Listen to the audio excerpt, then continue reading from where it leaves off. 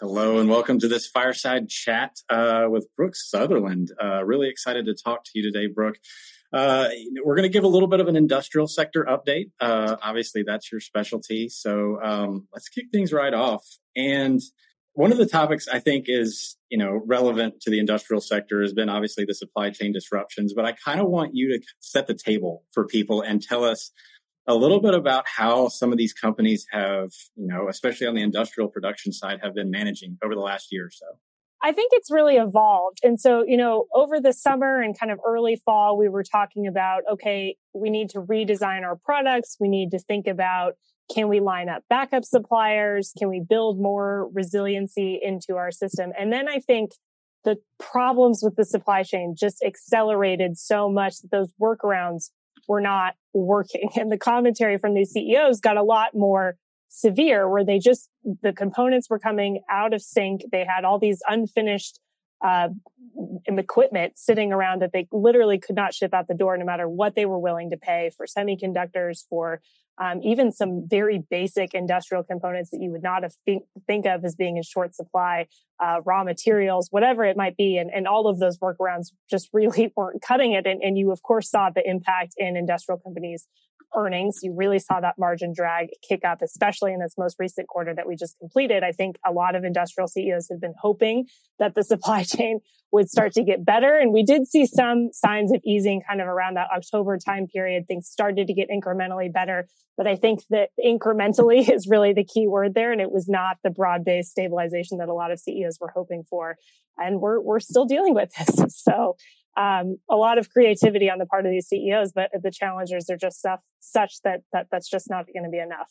Yeah, I think it's interesting to have watched over the last year, especially the industrial side. It was kind of like a slow process for them, was it not? It almost seemed like the industrial sector was kind of quiet for the early part of the pandemic. And then this past year, it's been almost like it's turned back on, right?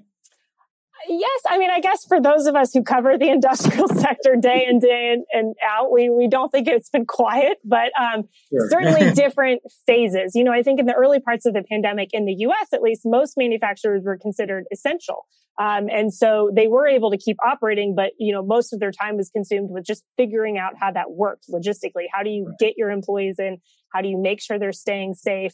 And also, the demand was not great for a lot of these industrial sectors in the early part of the pandemic, sort of outside of HVAC and some of these more pandemic related industries. And so it was, sort of a question of, how do we make money for a lot of these companies? And then it did switch very quickly, where you did see that demand really start to come back, and it very quickly shifted to becoming a supply problem. Yeah. And you just recently, wrote about some of these things that people are doing to kind of change the impact of what we've seen with the supply chain bottlenecks and snarls. And, if anybody out there hasn't read your newsletter, they certainly should subscribe to it on Bloomberg. It's interesting to see that, the supply chain's getting a lot of attention in the industrial sector that didn't really exist before. Can you talk about some of the things that people are doing that are kind of helping adapt to what we've seen over the last 14, 15 months or so?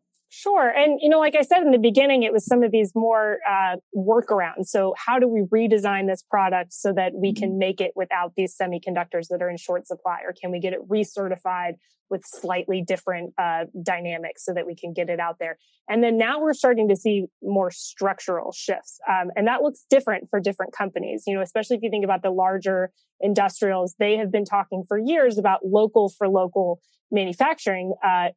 I think there's a legitimate question of how local they really were. If you look at, the impact on some of these companies from the US-China trade war, obviously, if you were really very localized, you wouldn't have seen a drag from the tariffs.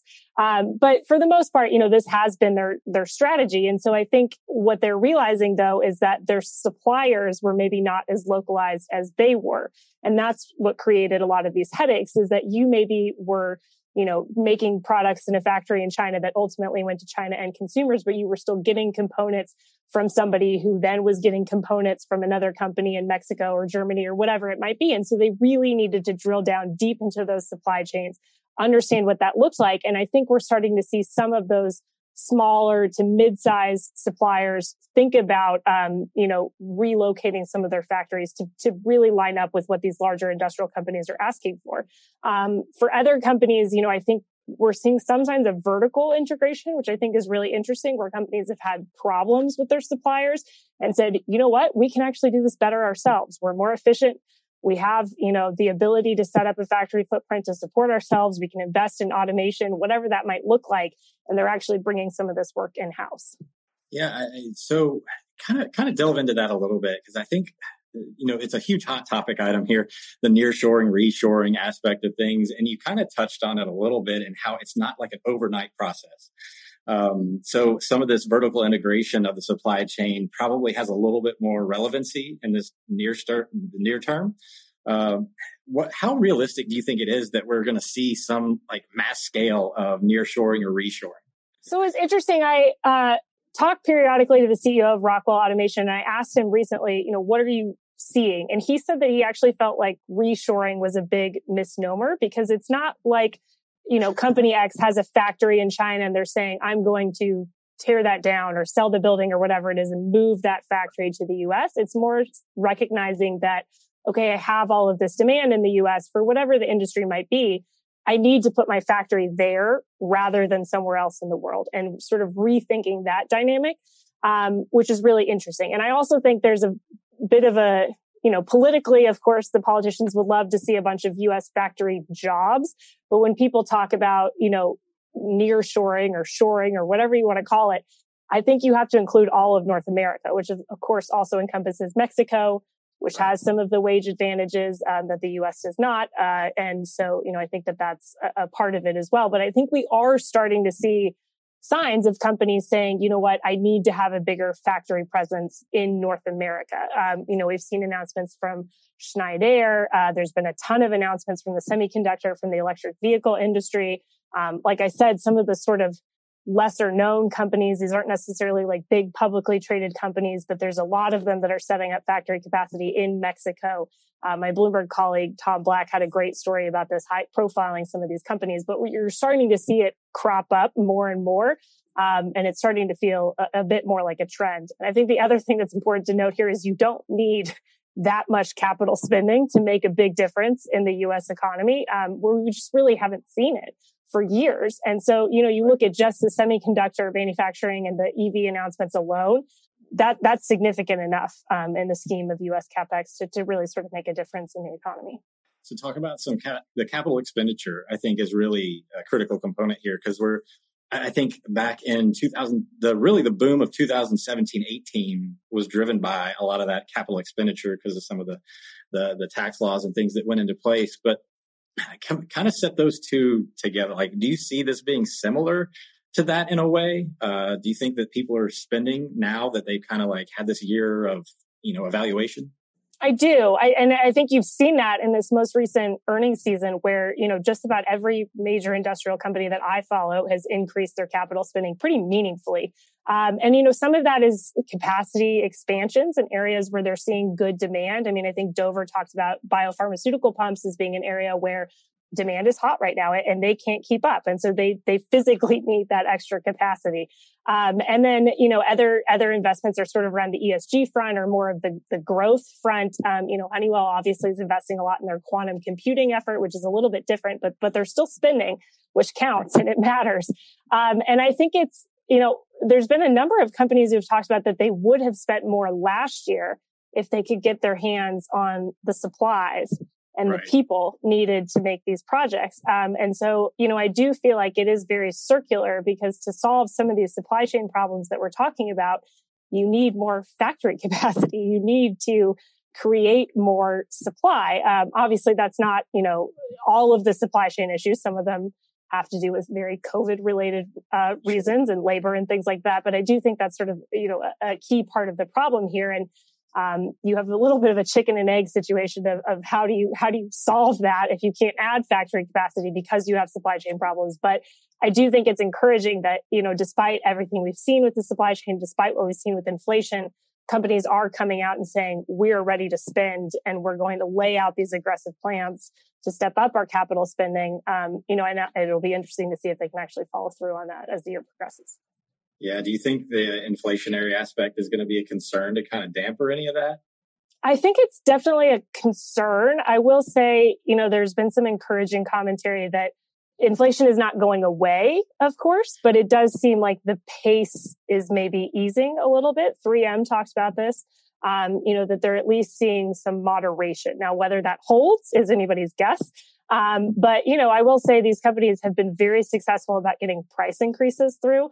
The pricing has just been off the chart from industrial companies, and they've really had no problem pushing them through. And, these companies don't really take prices down. So if inflation stops accelerating, you should start to see some natural catch up as these price increases. You get a little bit more bang for your buck out of them as you get in the second half of the year. But there's obviously a lot of macroeconomic developments involved there that are a little bit outside of those industrial CEOs' control. Yeah, I think it's interesting to see the relationship between the producer prices and the consumer prices. That's always one that fascinates me because it seems like there's a little bit of an absorption factor in the throughput in the company side before it gets to the consumer. And I'm just curious, how much of an impact that producer price really has on them kind of slowing their spending. Do you think that there's any chance that they would, just spend their way through it? I mean, that's always the concern, right? Is that the manufacturers spend away the recovery. On the other hand, I don't really know if you want to be in a position of discouraging spending by the industrial sector. I mean, I think if you look at some of these inflationary problems that we're seeing, a lot of it is arguably the result of many, many years of underinvestment in key parts of, energy infrastructure or just regular old roads and bridges and whatever it might be. And so I don't know if it's sustainable to have a period where we're not investing. And so, I know those concerns are valid and they're there for a reason, but I also think it's a good thing. It's a healthy thing for everybody that these companies are willing and interested in spending. To your point about producer prices and consumer prices, one thing that I do wonder about a lot is that between the last time we actually saw inflation, most of the big industrial companies have gotten out of consumer businesses.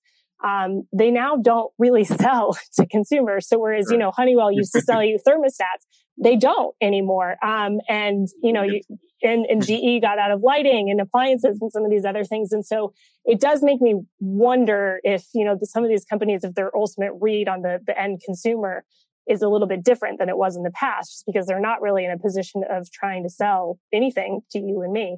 I haven't bought a jet engine recently, so I'm not exactly their target audience anymore. So, yeah, but I think we can both agree that they build the jet engines so the consumers can fly on the planes, or they can ship the goods across the ocean, however they do it. So to me, it always kind of ends with the consumer to an extent. Americans do love to spend their way through just about any problem.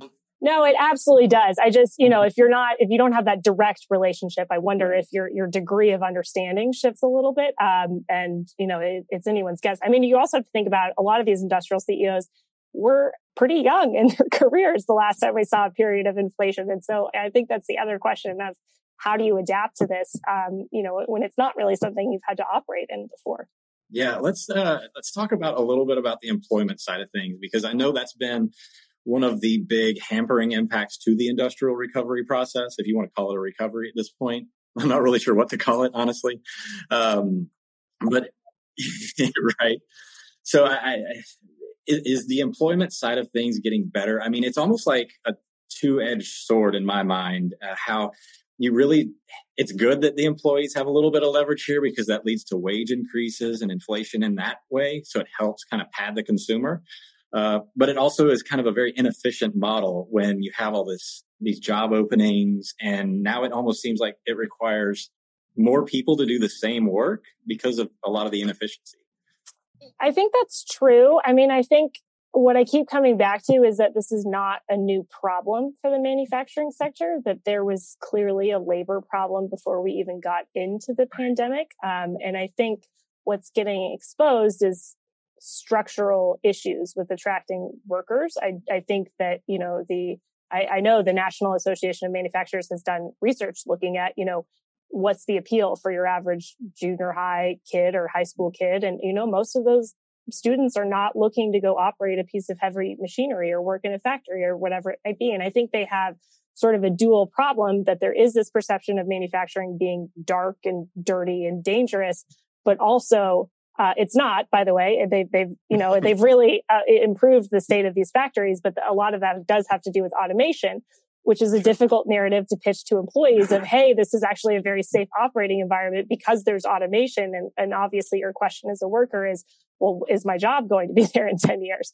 And so I think they have a very difficult sales pitch. And I think, that is going to require some bigger shifts in thinking. There's a lot of questions about what that ultimately looks like. But I think one of the realities is going to be that companies move in the opposite direction of hiring even more robots, really, and investing a lot more in automation. And I mean, to your point about inefficiencies, I think that's obviously an area where companies are seeing a lot of opportunities to say, you know what, this is not an insignificant upfront investment in the automation, but the long-term payoff looks pretty great right now. Yeah. So, one of the things that's hard for me to really digest with the automation aspect of things is how flexible can these companies be when they I don't want to say overinvest, but they invest heavily in automation to a certain level. Is that some sort of a growing concern in the space, or are they pretty much in the areas that they automate? Are they always going to be some sort of need or demand for this type of labor? I think, of the companies that operate with pretty automated facilities so far, they still have workers. So I had the opportunity, I think it was 2020, to do sort of a virtual walkthrough of Schneider's Lexington, Kentucky facility. And this has sort of been held up as a gold standard in terms of automated factories, but there's still people there. They're still walking around. They're interacting with the machines. And, I think industrial companies would make the argument that these are actually better jobs. Because you're not doing the heavy lifting and moving stuff around. You're actually doing a lot of working with software, especially as more and more of this equipment gets digitized and has that connected aspect to it. And so it is, more of an intellectually stimulating job in that respect, and certainly better in terms of employee health in some ways. And so they would make that argument, but then there's not as many of the jobs to go around. And so, it is a little bit difficult, but I think they would say that they're better jobs ultimately. And certainly you're not getting rid of the people at this point. We're not at that point yet in terms of automation technology where you can completely eliminate the need for humans whatsoever. So, yeah, I 100% agree. I used to make the argument myself in my old life about how we've come so far with technological advancement, and it's made a lot of our jobs easier. But I didn't get any less busy, and we didn't require less people. So I think exactly. I think it just makes your quality of life better. I mean, if you look at any economist will tell you the only way to improve quality of life is through education and technology. And that's what moves the curve. And I think that's interesting to see in the industrial sector as we kind of grow out of this phase. But just to make one quick point on the education front. I mean, there are some interesting proposals around that, specifically around Pell Grants. And, should those be expanded to include more vocational training? There's also arguably a very large untapped pool among former convicts that, a lot of companies are increasingly thinking about targeting in a more effective way. And so I think, yeah, exactly to your point, I think if you start thinking more creatively about how do we get these workers in and how do we sell them on these jobs, there's a huge opportunity there. Right, exactly. So in terms of like the forward looking for this sector, the supply chain issues don't look like they're going away anytime soon. It looks like it's going to be kind of a long tail to this cycle, at least at this point. Things change rapidly, ironically. Do you think, are these companies preparing for more of the same, or do you think that they have forecast some sort of turn in some direction or another? I think that most of them are expecting things to get materially better in the second half of the year, which I think makes investors nervous. I think that we've seen, not every company, but a lot of the guidance that's been put out there is very back-end weighted. We've seen this movie before. It usually doesn't play out in the way that companies think it's going to. So I think some of that nervousness on the part of investors is justified.